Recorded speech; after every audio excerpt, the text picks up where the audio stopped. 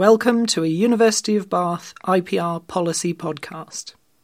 We're delighted to welcome Dr. Jo Farrer, who, as people will know, is the Chief Executive of Bath and North East Somerset Council, is here to speak to us this evening. Jo has had a very distinguished career in public service. She joined Baines in July 2012 as Chief Executive. Before that, she was Chief Executive in Bridgend County Borough Council, which took some transformation, I'm sure, and we can talk about that this evening, and an assistant CEO in Cardiff and in Camden. She's held a number of posts in Whitehall, so she had a distinguished career in Whitehall, including Deputy Director of Reform Strategy in the Cabinet Office, where she worked alongside the then Cabinet Secretary on a programme of public service reform. And the doctor comes from a doctorate in public service reform issues. That's right, yeah. So she's very, very well qualified to address this issue of the connection between research and academia and policy making to bridge the divide between the two. So it's great to have her here this evening. Our theme is public services in an era of austerity. As people will know, local authorities have borne a significant brunt of the burden of deficit reduction since 2010. Some people would say they've borne a disproportionate burden, that unlike other services which have been relatively protected, local authorities have not received anything like the kinds of protection against cuts that we've seen elsewhere. And you can argue for or against austerity, but looking within the programme of deficit reduction we've seen since 2010, it's clear that local authorities have borne a lot of it. So how local authorities who are at the sharp end of this programme of deficit reduction respond to that challenge, how they transform services, continue to deliver services that meet the expectations of their citizens in that context, is something that we want to discuss and debate tonight. So, Jo, you're very welcome. Thank you. And we'll have an opportunity, obviously, for questions and debate afterwards. But, Jo, over to you. Thank you, Nick. And I hope that you're OK if I stand here, because I have to flick on the slides. So good. It's good to be here. I'm going to start at the beginning of my career, not as Margaret Thatcher, but obviously in the Thatcher government when I first joined local government, when I first joined central government, actually in the 1980s. So take yourselves back for any of you who can remember that, and hopefully most of you are at least born there, although it was quite a long time ago.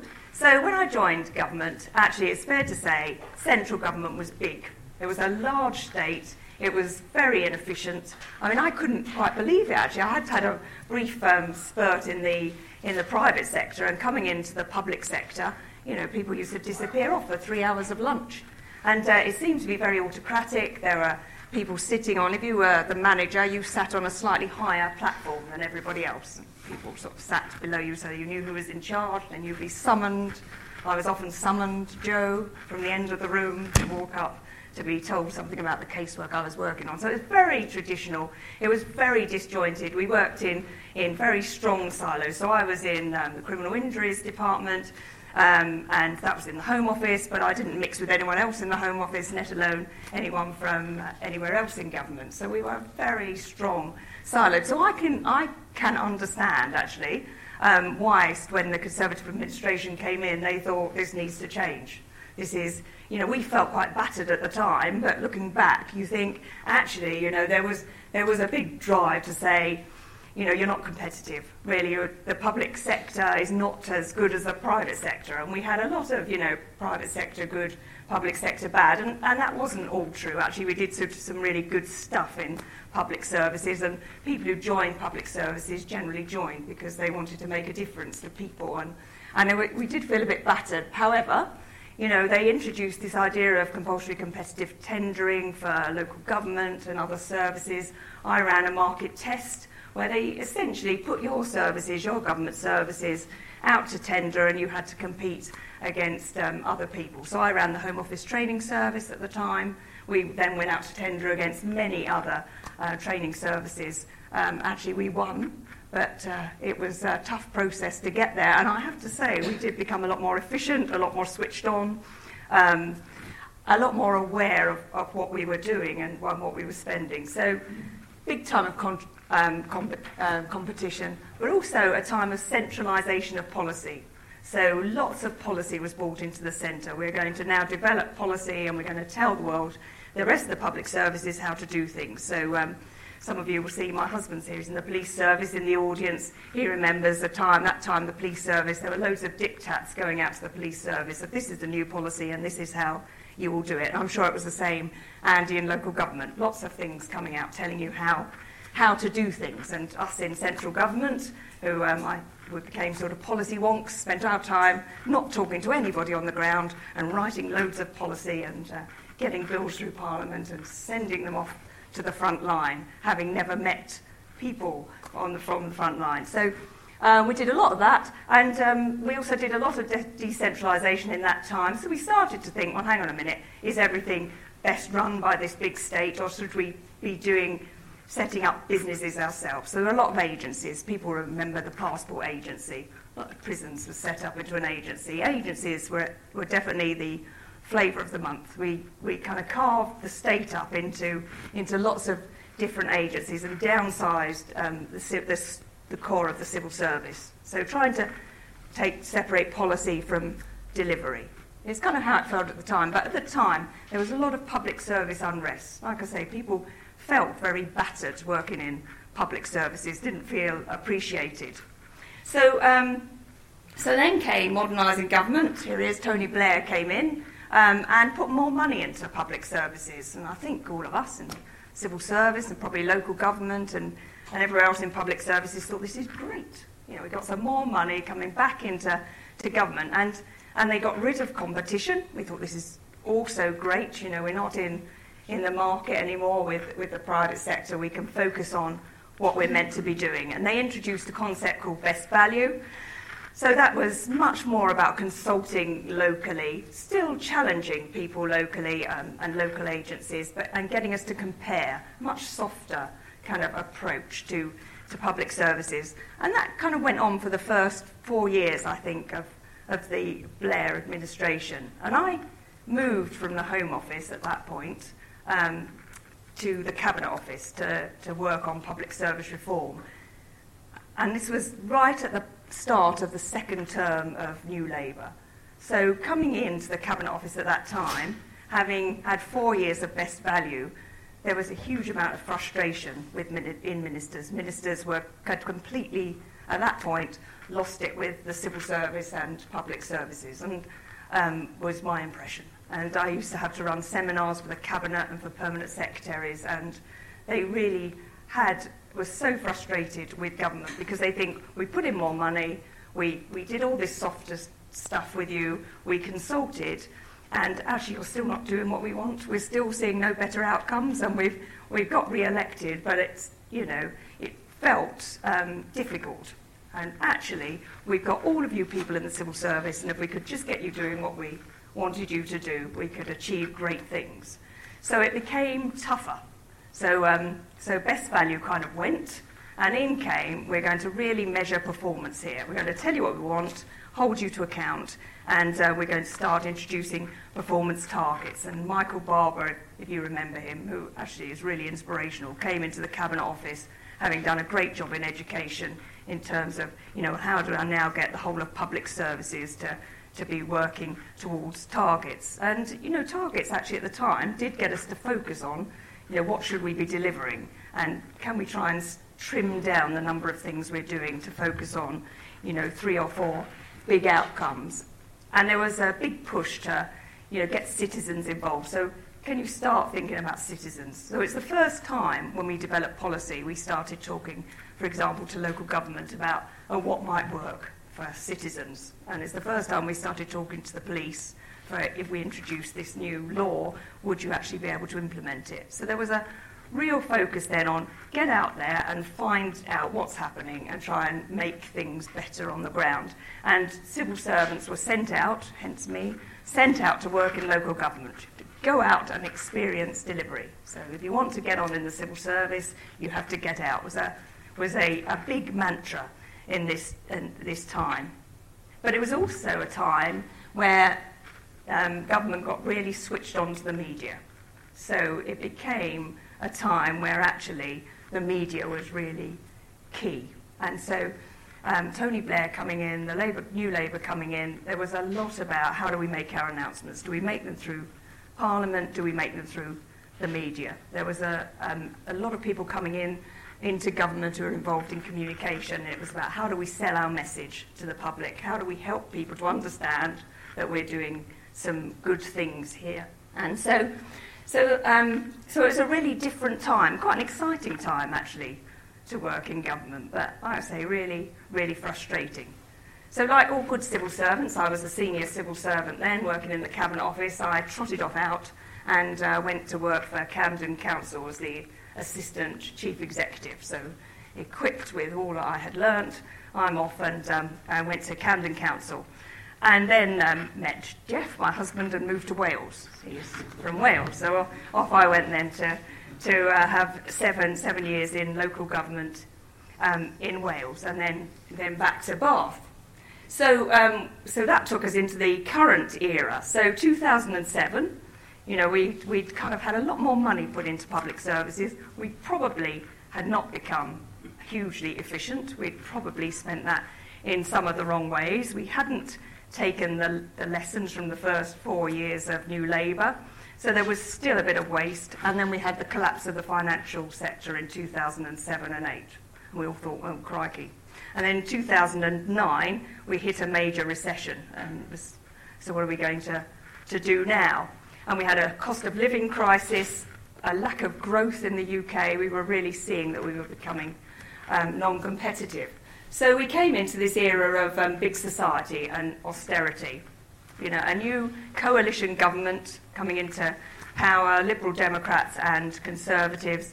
And actually, the policy was, how do we take money out of public spending? How do we flatten public spending? And actually, there's very limited ways you can do this. So the choice was, actually, we take it out of the areas where by law they have to deliver a balanced budget, and hence why local government has seen the majority of the cuts. But same for policing and some other local services. By law, we have to balance the budget. Different story for the NHS, different story for the civil service. We can't overspend. We have to balance our budget at the end of the year, and we have to stop spending if we're not balancing. So there was. So that was it really. It was about nail the savings.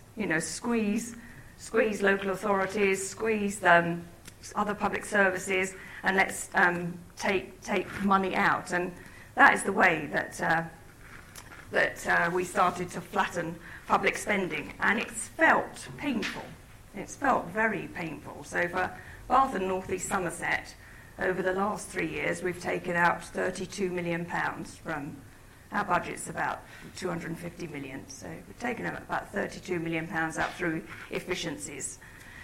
But we had some incentives, so there's definitely a bigger interest, and I think you can see this theme moving from the Blair government into the coalition government and now into the Conservative government of shifting power from central to local.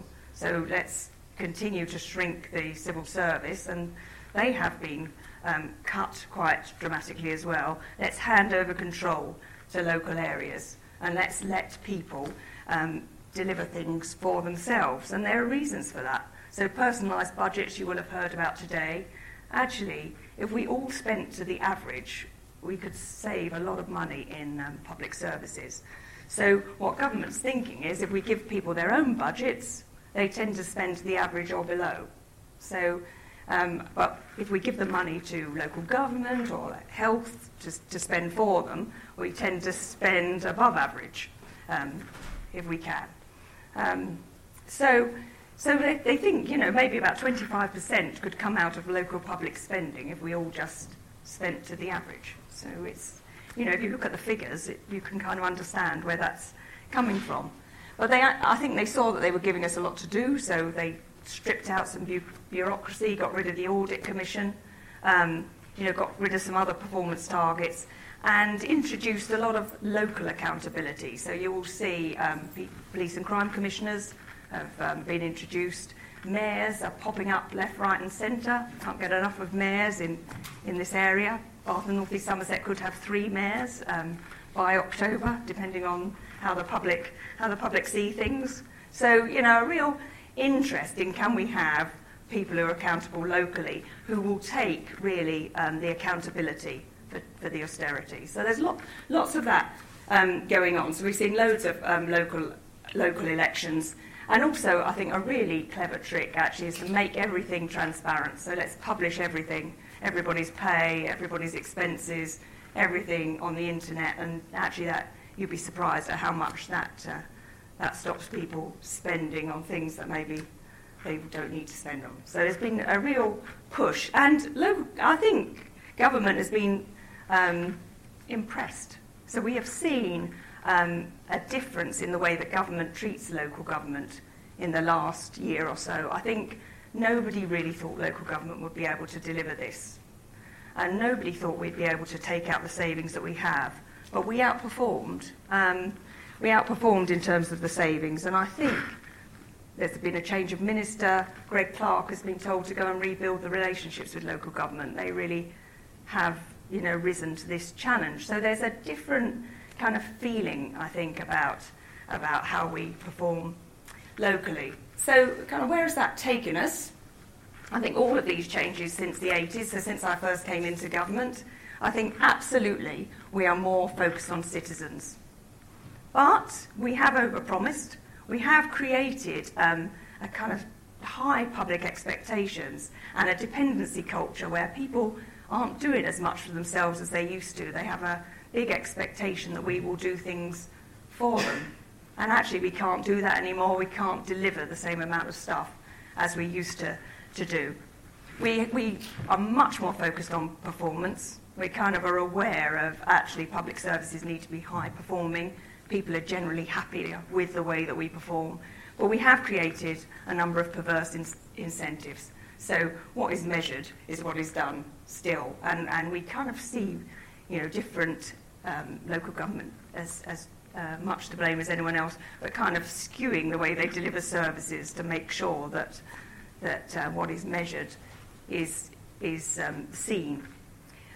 We've definitely, I think, in terms of creativity, innovation, prevention, we've kind of realised that by taking 32 million out of our budget, we have to work in a different way. And we started finding new ways of doing things. We started looking at if we prevent people from going into hospital or from becoming looked after children, then we can save, hundreds of thousands of pounds, much more around that. But statute hasn't caught up with us. So things like Baby P and really the media involvement in lots of these high-profile cases mean that the law actually gets very tight on the things that we're meant to do. So our statutory services are very focused on very expensive things, and we're really penalised heavily, and we wouldn't want to take risks around those areas. And we're efficient. I think gone are the days where people can say, I think even politicians change in Bath and North East Somerset every 4 years, and actually people can't come in now and say, you're wasting money. I mean, they can see that everybody is kind of flat out and working to capacity. So we're efficient, but where do we go next? Which brings us to our current challenge, because here we are now, you can see 16-17, with our expenditure kind of flat and going up a bit in terms of prediction, and actually the funding that we get, including the funding we get from government, is still going down. So people are thinking, phew, we're out of recession. Actually, this equates to £43 million over 4 years that we have to find in Bath and North East Somerset. So we've taken out 32 million. People haven't really noticed. People are working a lot harder in the council, limited capacity. Where do we find £43 million? Is the question. If someone could tell me, that would be great. So just to show you, this is how we spend our money. So just to show you, it's even more difficult to take out this 43 million. You might not be able to see this, but this big purpley chunk here is adult social care.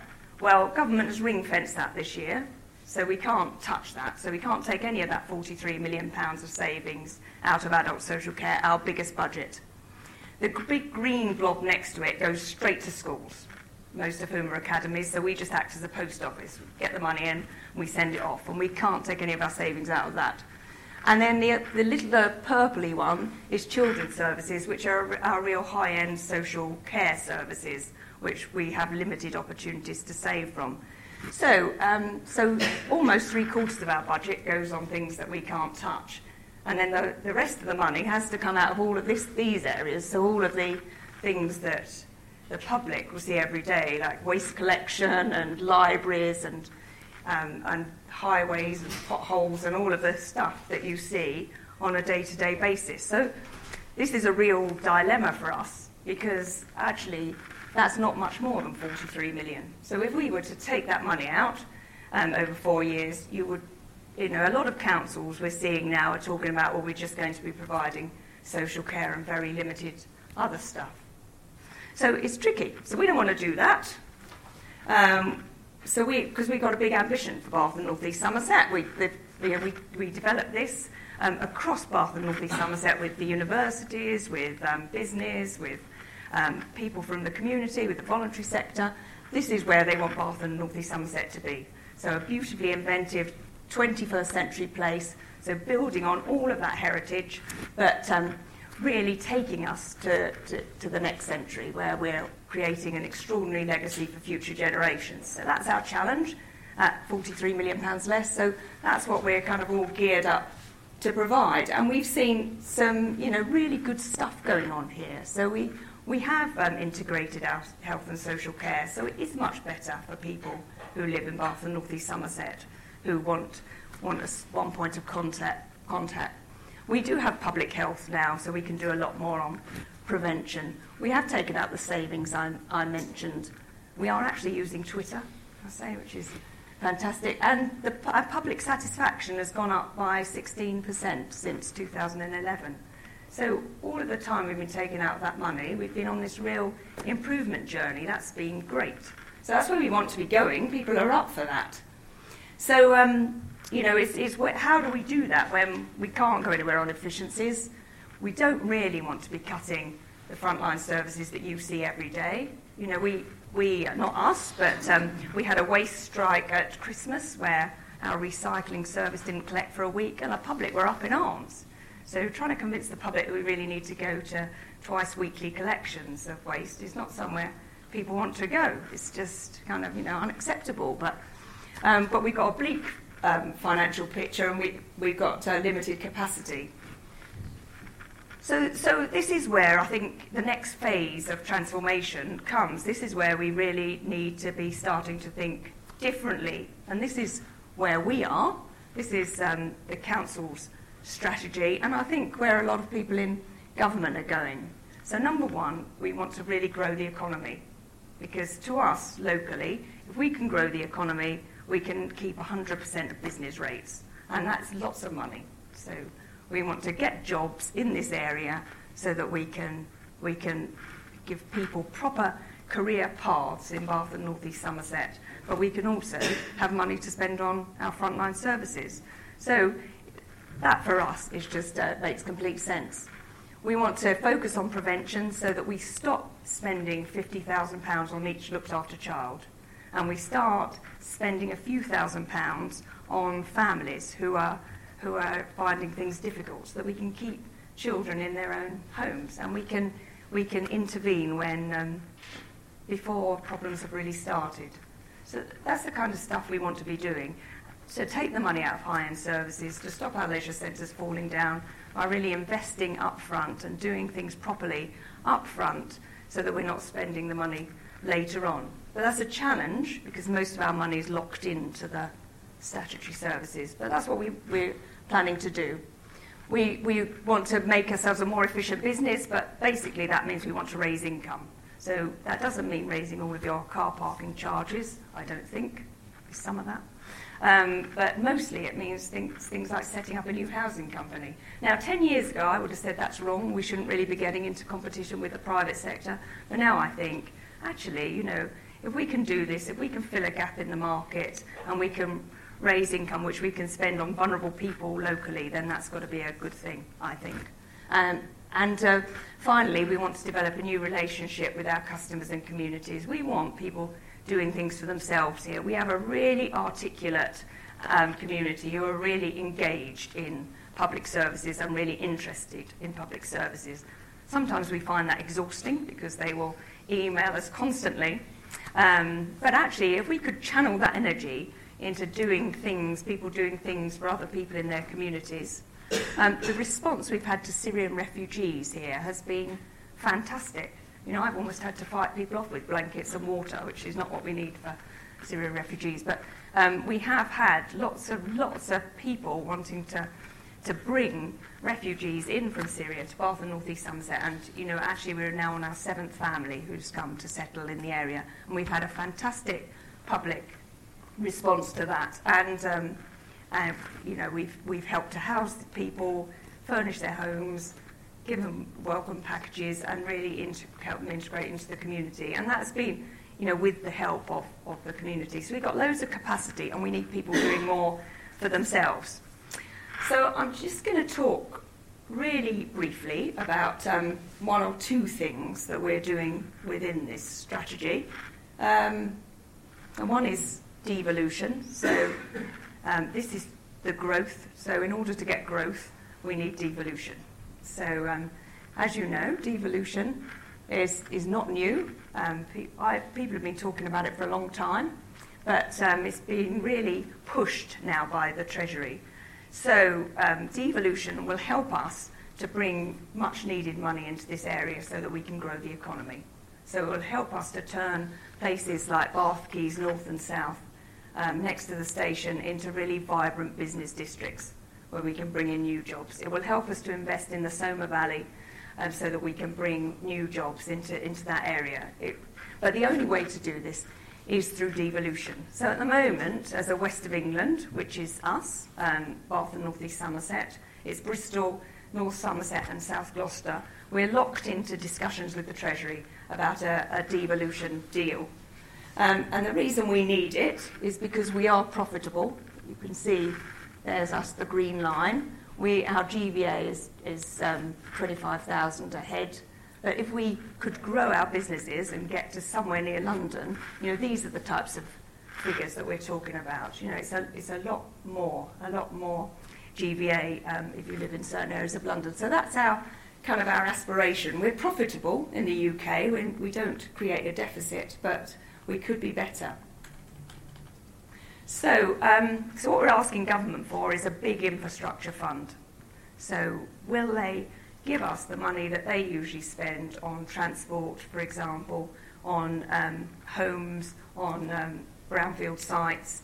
Will they give us that money so that we can decide where it's spent in our local area? So we're locked into devolution discussions looking for around £1 billion. I don't think we'll get that, but that's what we're asking for, £1 billion to spend on infrastructure across the west of England so that we can really grow and unlock sites. We've asked for more control over things like transport, so we decide where our roads go and what rail we invest in and where we have stations. So we decide that, and not government departments. We decide what skills we might need in this area, so we can have certain amount of control over the skills funding. We would look at housing and how we can get affordable housing, a big issue for us, into this area so that people can afford to come and live here and work here and have really good careers here and not have to travel in from Chippenham or Bristol to get to Bath. So that's what we're really looking for. And planning so that we can unlock some developments. We get a lot of criticism from developers actually saying that they would love to develop on our beautiful greenfield sites with beautiful views over our World Heritage City, when actually we've got a lot of brownfield sites that they already have planning permission for. We want to unlock that by having more planning powers so that we can do things with that. I'm not sure government will give us any of this stuff, but these are the types of things that they've got in Manchester. So this is what we're thinking. Well, it's good enough for Manchester, it's good enough for us. So that's the type of stuff that they've got. So we want control of our own destiny, really, and it's a really exciting time. On Friday, the 4 leaders and mayor from the region, the Bristol mayor, other 3 leaders, are going to London to meet Treasury ministers to kind of try and negotiate this deal. So we think we'll probably have a few goes at this, and then hopefully something will come out at the other end, which we'll be really pleased about. But at the moment, I can't give you any detail around what's in our ask because Treasury have said they'll stop talking to us if we share too much. So, but broadly, if you look at the Manchester deal, is kind of where we're going. So So it could be exciting if we get that. And it will mean that, actually some of the pressure that we're feeling, so some of the things that we're not able to do, we could do to bring growth and jobs to this area. And then if we look at one of the other strands, which was customers and communities, so how can we get people to do more? And how can we do more with less? So customers and communities and the efficient business. And I thought I'd talk to you just a little bit about using data and how we're not really doing this that well yet as a public service, apart from John here who works for the council, who is the person in the council who does this really well. But we can't just rely on John forever. We kind of need to kind of get a bit of a grip on this. So, sharing data we find really hard as public services. We have to kind of have information sharing protocols. We have to get through a whole cultural kind of resistance to sharing any data, lack of trust, fear of what other people will do with it. So we have to get through all of those barriers. And I went to a children's centre the other day, and the children's centres in this area do really good work with the under fives, and particularly under fives who are struggling, to get them into a really good position when they go to school.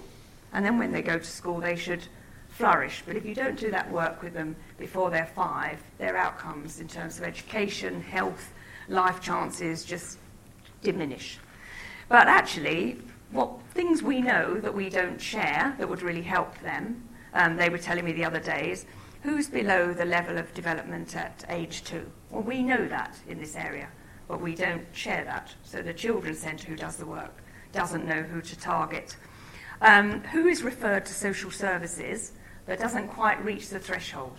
So there are maybe issues with that child, they're concerned enough to refer them into social services, but they don't reach the threshold for intervention. And the threshold is quite high, so we don't intervene unless we have to.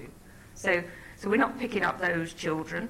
And people who are just not accessing universal services, so kids who aren't going to the dentist, for example, we're not kind of sharing any of this data. If we did, then actually we could pick up a lot more children who are around 2 and get them into a really good place by the time they were 5. So we've got a bit of a project going on at the moment to look at, that's simple, how do we do that? And if that's just in one children's centre service, which is a tiny fraction of our business, if we took that across the whole of local government, that would be really, really a big issue.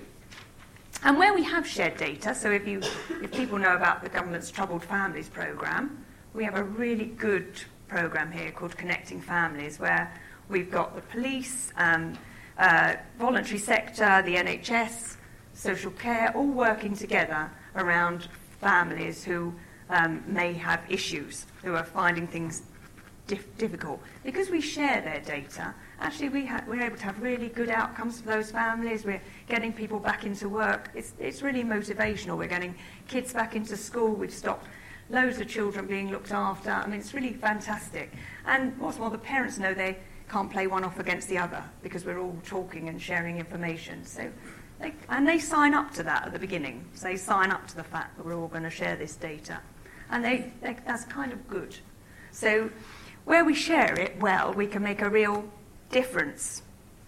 And we're also doing things, I think, where we could do things even more dramatically, where we're starting to work, I think, with your institute, Nick, actually to share data, to look at, what could we do in terms of really influencing policy. So what could we do to influence diabetes or preventative health care? So by sharing data, are there things that we could then do differently? And I think that's a really exciting programme that we're kind of getting into. So this is something, this whole digital agenda and where we are, we're quite behind. But we do have this wonderful thing called Bath Hacked, which John, if you want to know more about, actually is very involved in, where we just open up our data to everybody. So anything we can now let people have, we do, don't we, John? We as a council, we've stopped being protective about our data, and we're just putting it all out there. And I think twice a year, people come together who are interested and start designing new things that might help.